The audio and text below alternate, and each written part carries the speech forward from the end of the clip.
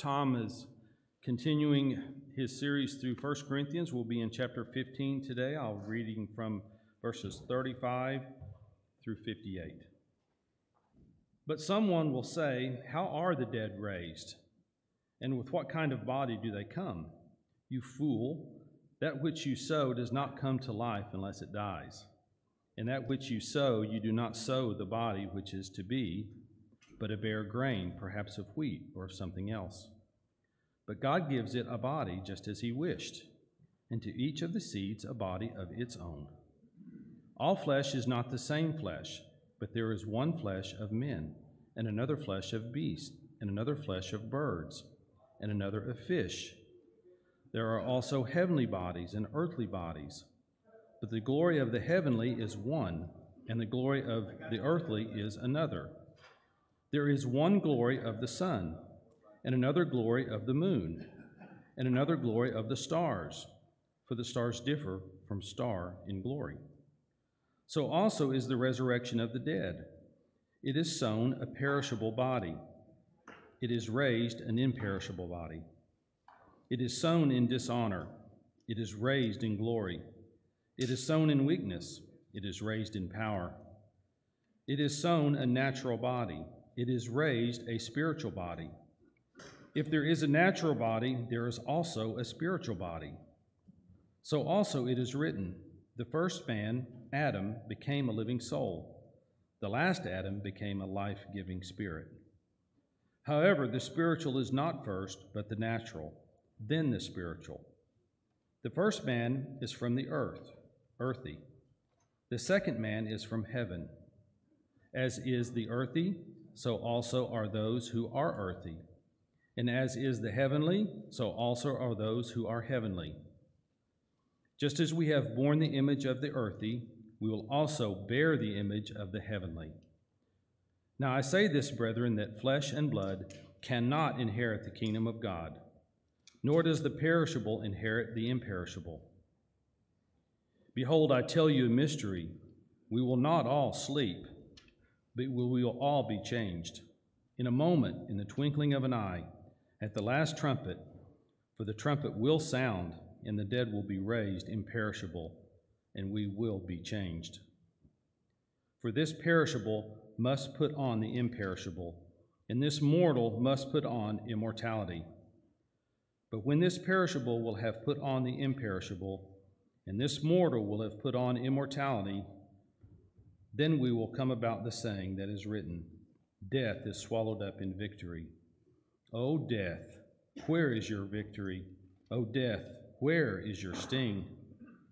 The sting of death is sin, and the power of sin is the law. But thanks be to God, who gives us the victory through our Lord Jesus Christ. Therefore, my beloved brethren, be steadfast, immovable, always abounding in the work of the Lord, knowing that your toil is not in vain in the Lord. Heavenly Father, these are very powerful and important words. Thank you that because of the Lord Jesus, on that day when we die, that you return, we will be raised with you imperishable. Our dear sister Charlene now knows this very well. We will be with you for all eternity, worshiping our Lord and Savior, Jesus Christ. Thank you for that victory. In Jesus' name, amen. Good morning. Being in this passage this particular week and pondering in Charlene's homegoing and praying for our brother, it's been emotional for me. Every time I come back to this passage, it's emotional again, so you guys may have to bear with me a little bit. What happens when you die? What happens when you die? We'd be hard-pressed to come up with any one question that has pervaded the consciousness of mankind throughout the ages of human history more than that particular question has. The one who actually created mankind and everything else already answered that question in His Word. His answer does not tell us every detail that we might want to know, but it tells us with great clarity what we need to know. The God who sees all things from an eternal point of view, who recognizes that this earthly life that we live is like a subatomic dot at the beginning of an eternal line, and he sees that dot as just stage setting, and he sees eternity as that which makes sense of all that he has done. The God who created mankind recognizes and declares to us that being absent from the body and at home with the Lord, as Paul said it would happen if he passed from this earth in 2 Corinthians 5, that's not the end point. That's not the goal. That's not the fulfillment of God's design for restoring Eden on steroids. Now, if we saw as God sees, I'm pretty sure that we'd be a lot less focused on what comes between our physical death and our eternal state. But a lot of what we wrangle about and wrestle with is that interval there. I don't know how long it lasts. But Paul is talking about the end point. And we have to come to this passage recognizing that. And this is what we need to know, guys. This is what we need to know. Writing on God's behalf, Paul focuses on the prize. He focuses on the glorious, everlasting endpoint of God's intention for the souls and the bodies of those that he has redeemed for himself. The answer Paul gives us in this magnificent passage does not apply to all mankind. In fact, it does not apply to most of mankind.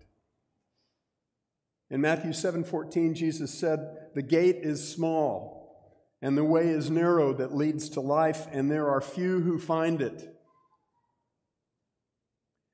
In our passage this morning, Paul gives us God's answer to one very focused question. What will become of the bodies of those who die having believed, trusted in the gospel of Jesus Christ that Paul laid out for us at the beginning of this chapter? The answer is very, very good news. It is astonishing news. Paul begins verse 35 by saying, "But someone will say." And then he presents two questions. How are the dead raised? And with what kind of body do they come? Paul's first word in response to both of those questions might surprise us. It's the word fool. Now, at first glance, we look at those two questions and they seem harmless, they seem reasonable. But Paul knew the errors that the Corinthian saints were being tempted to embrace. He knew what was behind such questions in the hearts of some of those saints, and Paul was fiercely, fiercely protective of God's redeemed ones. So he doesn't mince words. He says, "Fool!" I can't help thinking here of the Sadducees in Matthew 22 who came to Jesus with their carefully crafted trick question. Bear in mind, the Sadducees didn't believe that resurrection existed. And they came to Jesus and they told him about a woman. They gave him a parable, a story about a woman who had been widowed 7 times. And their question was, in the resurrection, therefore, whose wife of the 7 will she be? And they were waiting for Jesus to fall all over himself trying to answer that. And Jesus' answer was not diplomatic. He said, "You are wrong because you know neither the Scriptures nor the power of God." He said, "For in the resurrection they neither marry nor are given in marriage, but are like angels in heaven." And then he said, "The God of Abraham, Isaac, and Jacob is not the God of the dead, but of the living." The Sadducees didn't know what to do with that, of course. Paul, like Jesus, has no tolerance for Christians holding on to false notions when it comes to a truth as central to our living hope as the nature of our coming resurrection. Now, I suspect that the heart behind the two questions that Paul detected here was something along these lines. How can anyone be expected to believe that a dead, decayed body will be made alive again? What kind of body would it have? Someone in our day who's watched a few too many zombie apocalypse movies might hear the word resurrection and say, raised from the dead? No, I don't think so. Just leave me in the ground, please. Paul does not back down when he encounters badly misguided Christians. Okay? He goes full throttle after the errors to bring us back. Armed with the Old Testament scriptures, with the inspiration of the Holy Spirit, and with his own personal encounter of the resurrected Christ, Paul takes on these questions by giving us the most fully developed explanation anywhere in the Bible of what will happen to the body of every believer in Christ who dies. And his answer in a nutshell is that our resurrection will be like Christ's resurrection. At the heart of his explanation of the resurrection that awaits us is the fact that our mortal, curse-infected bodies will not be done away with.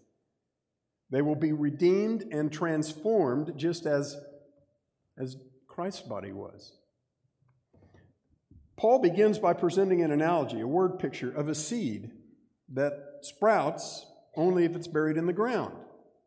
If you keep it in the package in a drawer, nothing happens. You have to put it in the ground, bury it, and then it sprouts. And in verse 36, he says, that which you sow does not come to life unless it dies.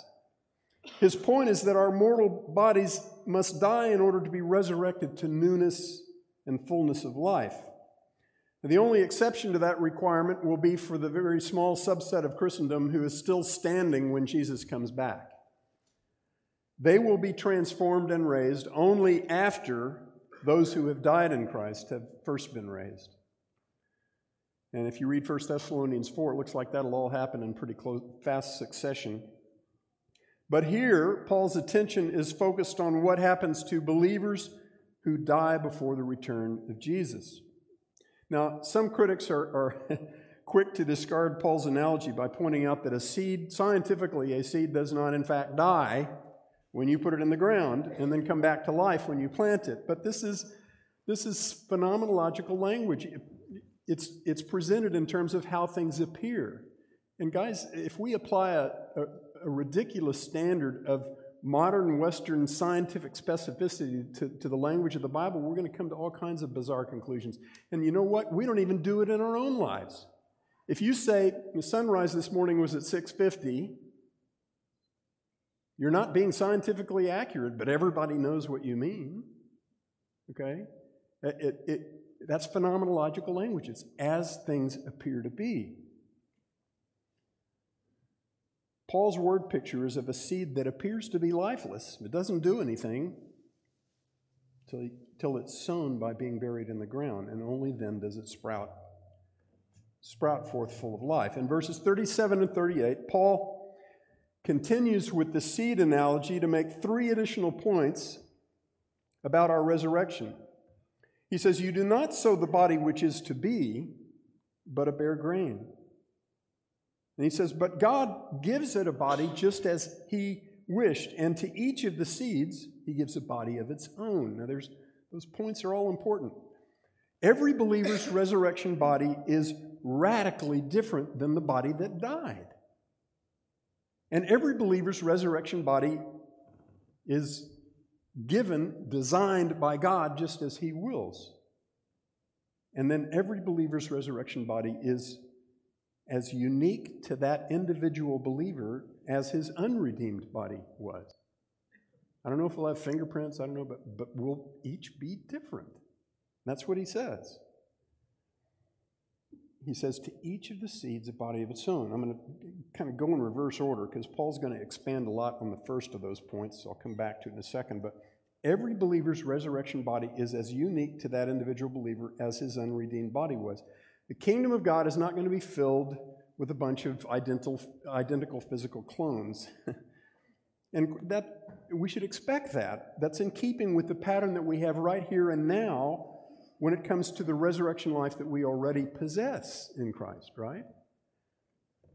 The new life that God already imparted to every soul that has been saved through faith in Jesus Christ did not erase our unique individual identities. Instead, it redeemed and transformed those identities according to God's gracious will. We have been, Ephesians 4, we have been recreated in holiness and righteousness of the truth in the likeness of Christ.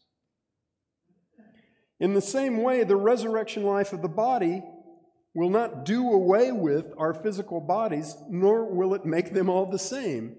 It will redeem each person's body and transform each body just as God wills. In verse 37, Paul says, "You do not sow the body which is to be, but a bare grain." He's setting the stage here for the marvelous truth that's going to fill most of the rest of this chapter. The plant that springs forth from a germinated seed is dramatically different from the seed. The one that Jesus pointed out was a mustard seed, a little tiny, tiny seed, and it turns into this great big tree. If you didn't get a look at the seed before it was planted, you'd have no way of knowing that that's what that tree looked like before it sprouted, right? In verses 39 to 41, Paul develops this truth further through two more analogies.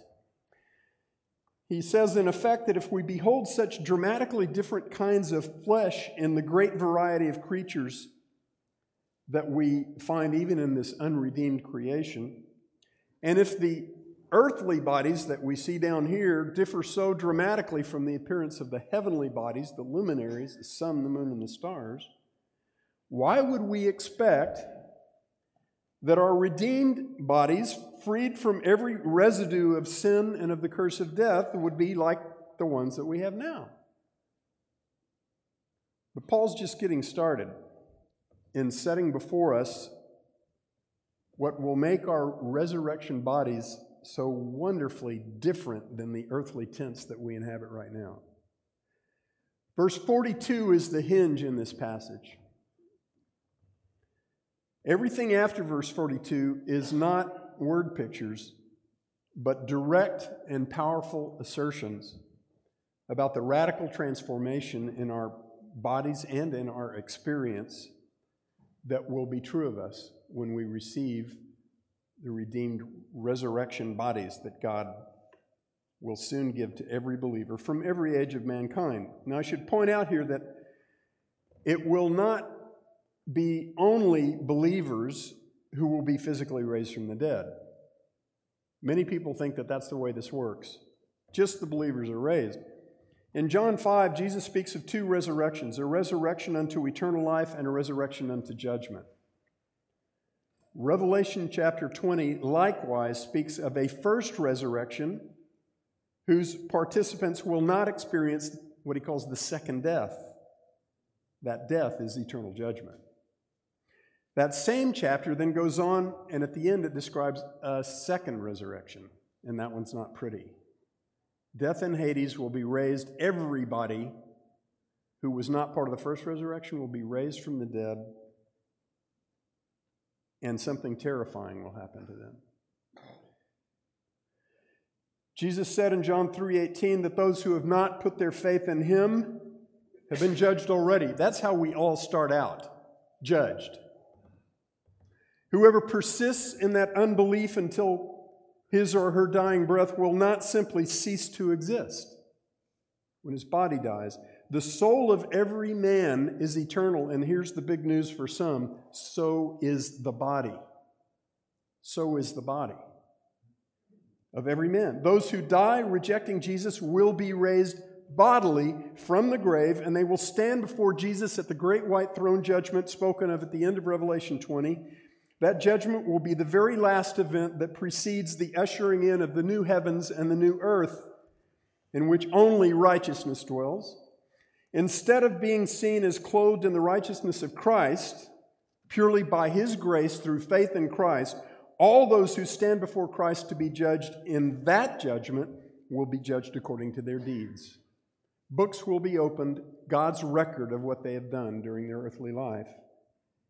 And friends, all of them will fail the test miserably and will be cast into the lake of fire. You don't have to like that for it to be true. God says it. That is the second death, eternal judgment. That judgment does not end. But Paul is not talking here in 1 Corinthians 15 about what happens to unbelievers. He is focused entirely on what will soon happen to everyone who trusts in our great God and Savior, Jesus Christ. In verses 42 to 49, he says, "So also is the resurrection of the dead. It is sown a perishable body. It is raised an imperishable body. It is sown in dishonor. It is raised in honor and glory. It is sown in weakness. It is raised in power. It is sown a natural body. It is raised a spiritual body. If there is a natural body, there's also a spiritual body," he says.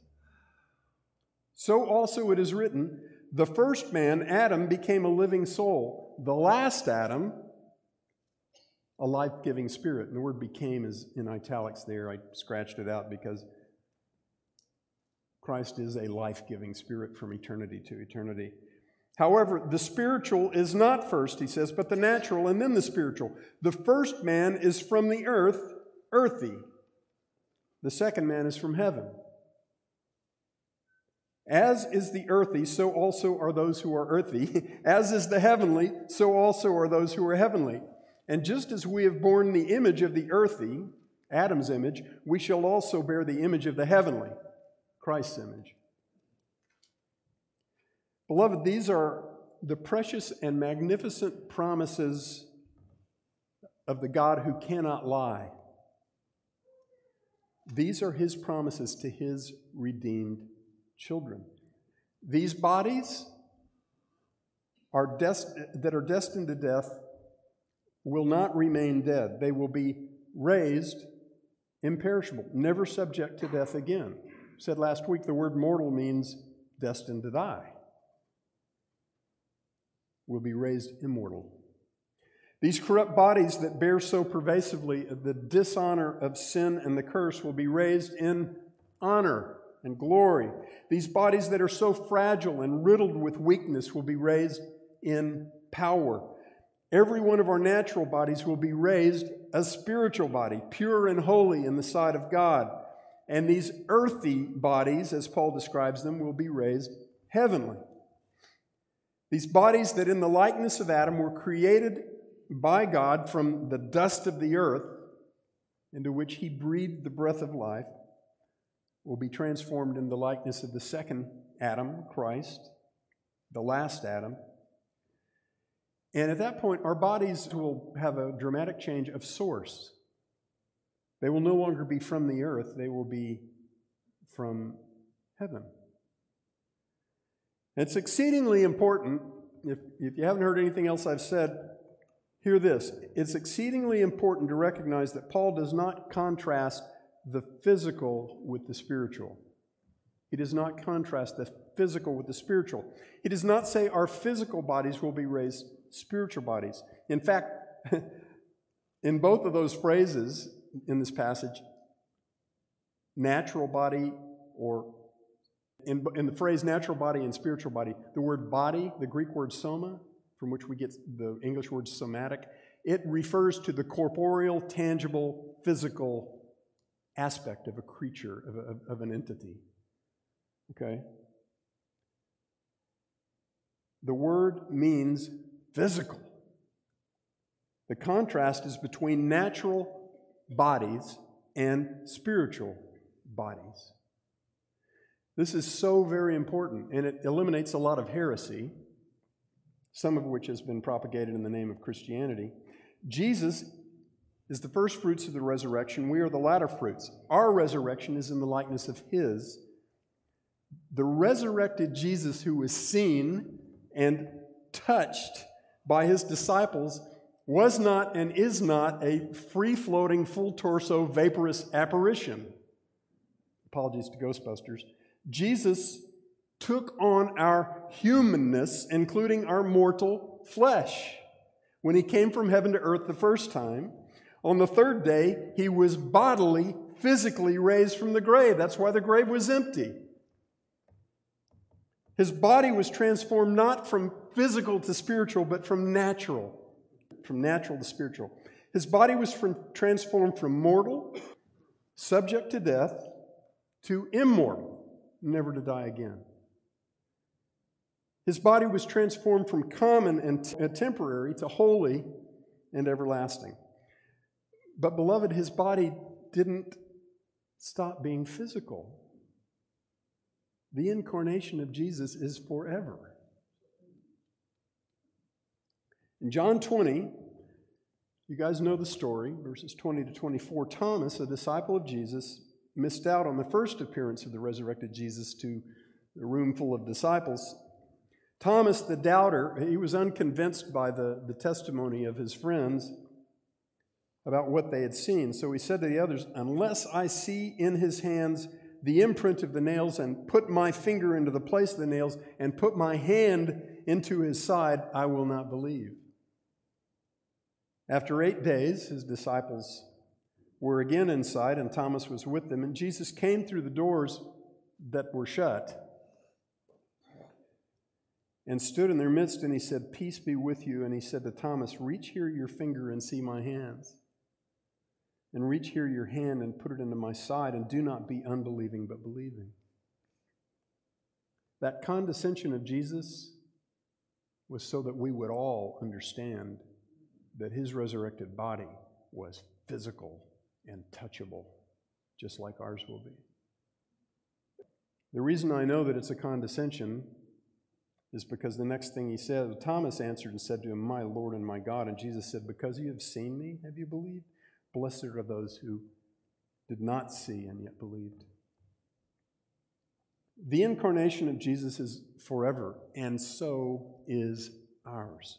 God made us as physical and spiritual beings. Both aspects of that were killed by our sin. And for every one of you who sits here today, the spiritual component of that has been redeemed. Your soul has been redeemed, okay? But your body is not. Read Romans 8. Your body has not been redeemed. Still under the curse. Still destined to die. But when you die, that's not the end of the story for your body. Like the resurrection body of Jesus, our resurrection bodies will not be flesh and blood as we know them now. Not quite sure how that's going to work, but it doesn't mean they won't be physical. They will be physical bodies made new and made perfect forever. Just, by the way, just as will be true of the new heavens and the new earth. The physical will not be done away with, it will be redeemed. Please listen as I read verses 50 to 53 of 1 Corinthians 15. "Now I say this, brethren, that flesh and blood cannot inherit the kingdom of God, nor does the perishable inherit the imperishable. Behold, I tell you a mystery. We shall not all sleep, but we shall all be changed. In a moment, in the twinkling of an eye, at the last trumpet, for the trumpet will sound, and the dead will be raised imperishable, and we shall be changed. For this perishable must put on the imperishable, and this mortal must put on immortality." In Ephesians 1, verse 10, Paul speaks of the eternal state of all things as the gathering together into one of all things, the things in the heavens and the things on earth. One of the most marvelous truths about the glorious resurrection that awaits us and about the place that we will inhabit together with Christ and his redeemed is that the physical and the spiritual will no longer be at enmity with each other. They will be reconciled in full, made perfectly one in Christ forever. All of the struggle that we experience now, all of the opposition from creation that is part of the curse is all going to be gone. And creation itself will be set free from its slavery to corruption into the glory into the glory of the children of God. I can only imagine. In verses 54 to 57, Paul says that by our resurrection, by raising us from the dead, our Savior causes death to be swallowed up in victory. Verse 54, when this perishable will have put on the imperishable, and this mortal will have put on immortality, then will come about the saying that is written, death is swallowed up in victory. Oh, death, where's your victory? Oh, death, where is your sting? The sting of death is sin, and the power of sin is the law, but thanks be to God who gives us the victory through our Lord Jesus Christ. Amen. We don't find it hard to understand why Paul would say the sting of death is sin. In Romans 6:23, Paul says, the wages of sin, what each human being has earned because of our sinful rebellion against God, is death. What makes physical death the greatest threat that an unsaved person faces during this earthly life is the judgment that comes after it. There will be no do-overs. There's no purgatory. There is no reincarnation. Good karma isn't going to cut it. Hebrews 9:27, it says it is appointed for men to die once, and after this, judgment. And either Jesus bears that judgment for you, or you bear it for yourself. For every person who dies in unbelief, what follows death, the death of the physical body, is uncompromising judgment that will bring about eternal separation from the presence of God and from the glory of His power in the place called the lake of fire and brimstone. We don't have to like that for it to be true. God doesn't grade on the curve, beloved. I hope Wednesday night, and I ask you to pray for this, that would be clear through this vessel. God doesn't grade on the curve. Every corrupted contrivance of men that's called religion presumes that we can make ourselves good enough to merit a good outcome, to merit well-being. And the one true revelation of God to man says that's never going to happen. You will never merit the favor of God. And all you will ever merit is what you have earned by your sin, and that is eternal condemnation. And the beautiful, what fills me with gratitude is that I didn't get what I deserved. I got the exact opposite. All because of the exceeding love of God. We find the second part of 1 Corinthians 15:56 a little harder to understand than the first part. The first part, the sting of death is sin. The second part, the power of sin is the law. In Romans 7, Paul pulls back the curtain and explains the counterintuitive impact of God's law on sinners. And the best way I know to distill this is what he says there in Romans 7 is that the sin nature of unredeemed man responds to God's law pretty much the way a child responds to a wet paint sign that's pointing to a wall. Instead of avoiding the wall that he likely would never have paid any attention to had not he seen the sign, that child is enticed to do exactly what the sign commands him not to do. Touch the wall. In the same way, even though the law of God is holy and the commandment is holy and righteous and good, as Paul says in Romans 7:12, our sin, taking opportunity through the commandment, deceives us and through it kills us. And I believe that's exactly what Paul is talking about when he says the power of sin is the law. At the end of that same chapter, Romans 7, listen to the connection here. Paul says, "Wretched man that I am, who will set me free from the body of this death?" He immediately answers his own question. He says, "Thanks be to God through Jesus Christ our Lord." Here in 1 Corinthians 15, right after he says the sting of death is sin and the power of sin is the law, he says, "But thanks be to God who gives us victory through our Lord Jesus Christ."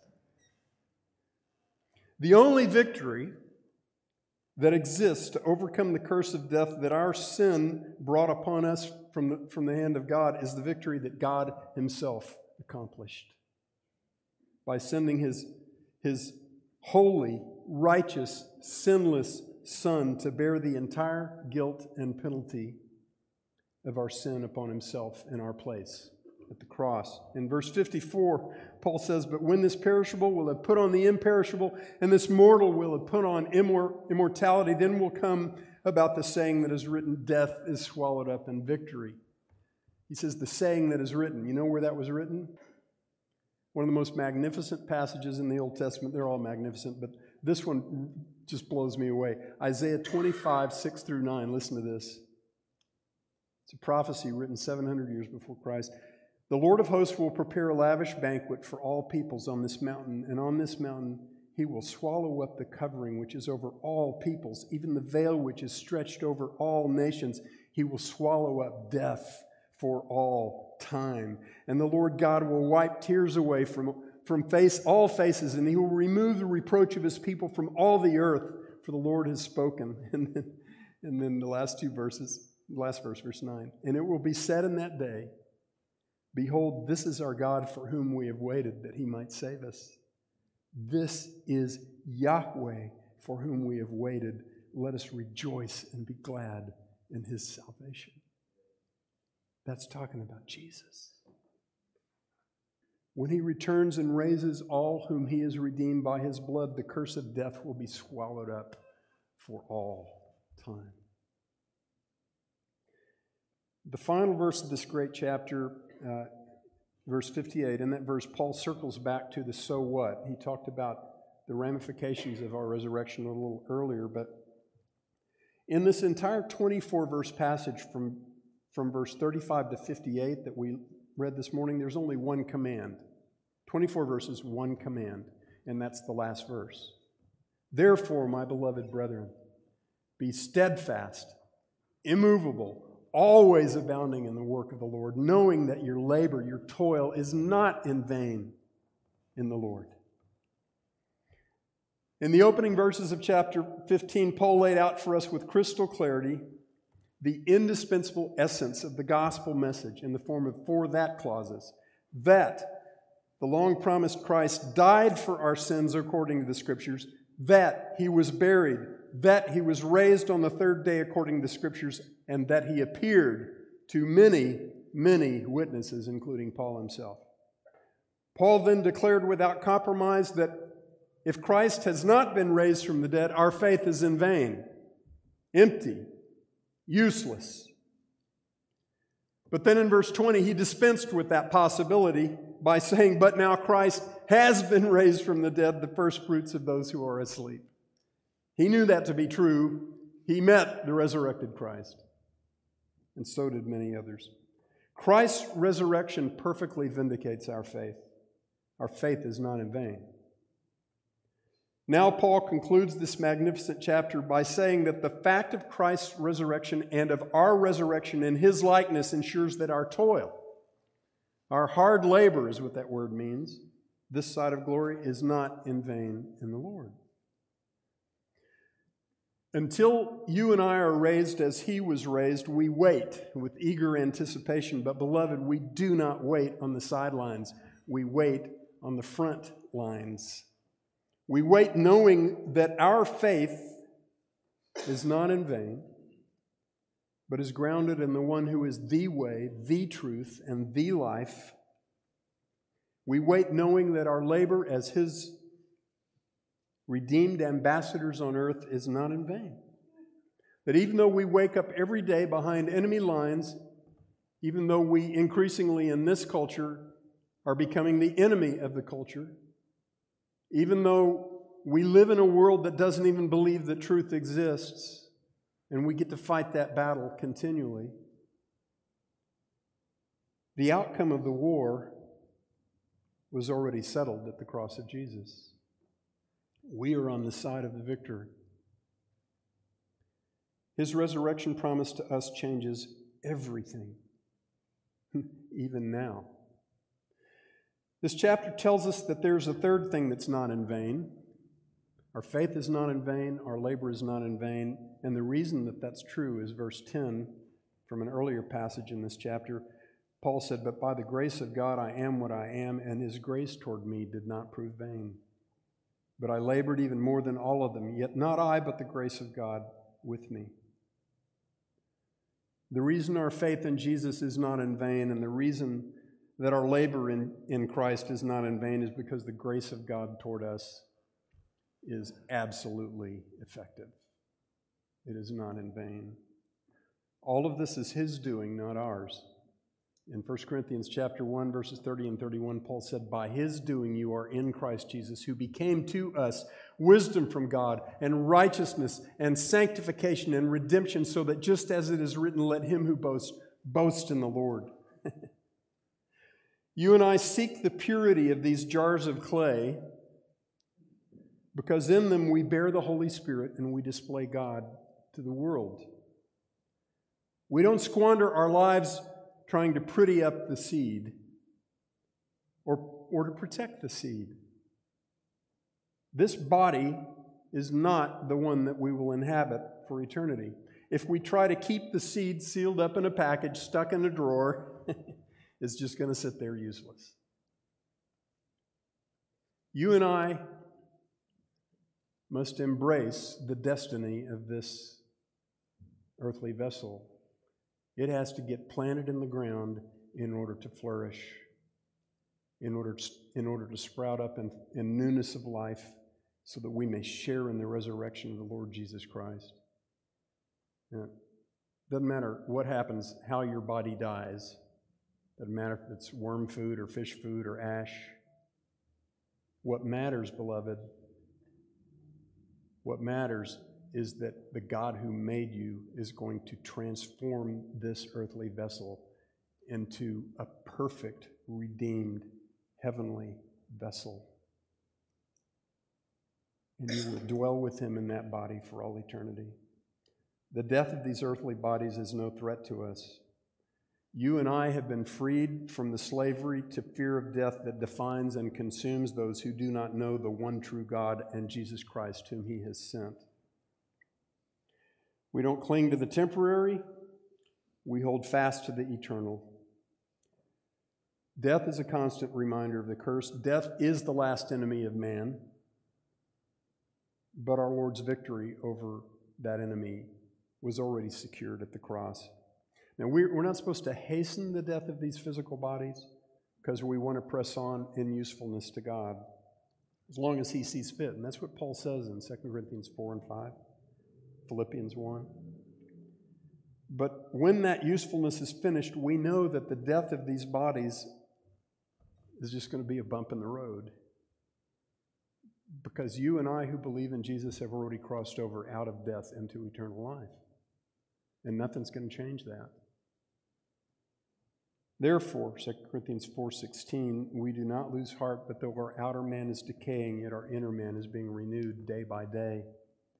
For momentary, light affliction is producing for us an eternal weight of glory far beyond all comparison. While we look not at the things which are seen, but at the things which are not seen. For the things which are seen are temporary, but the things which are not seen are eternal. God has told us what is vain and vaporous and what is not. Because His grace is not in vain, our faith is not in vain, and our work is not in vain. There's a very simple way for you to determine what else in your life is either vain or valuable. It's very simple. One question: will it last? 10,000 years from now, will it still be around? And if it won't, then the only value that it has is its impact on that which will. In C.T. Studd's old poem, he said, "Only one life will soon be past, only what's done for Christ will last." God's constant encouragement to us through Paul, and beloved, our constant encouragement that we should be holding each other to constantly is, therefore, my beloved brethren, be steadfast, immovable, always abounding in the work of the Lord, knowing that your labor is not in vain in the Lord. How do we live that way? 1 Peter 1:13. Therefore, gird up your minds for action. That's battle terminology. Keep sober in spirit. Fix your hope completely on the grace to be brought to you at the revelation of Jesus Christ. Beloved, don't look around. Look forward and look upward, fixing your eyes on the author and perfecter of faith. His grace toward you will never be in vain.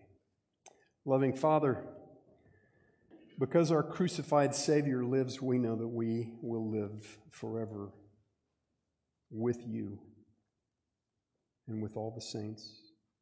He will finish what his death and resurrection has fully secured. He will soon come again in glory to lay hold of all whom he has redeemed by his precious blood. In a moment, in the twinkling of an eye, we will all be changed.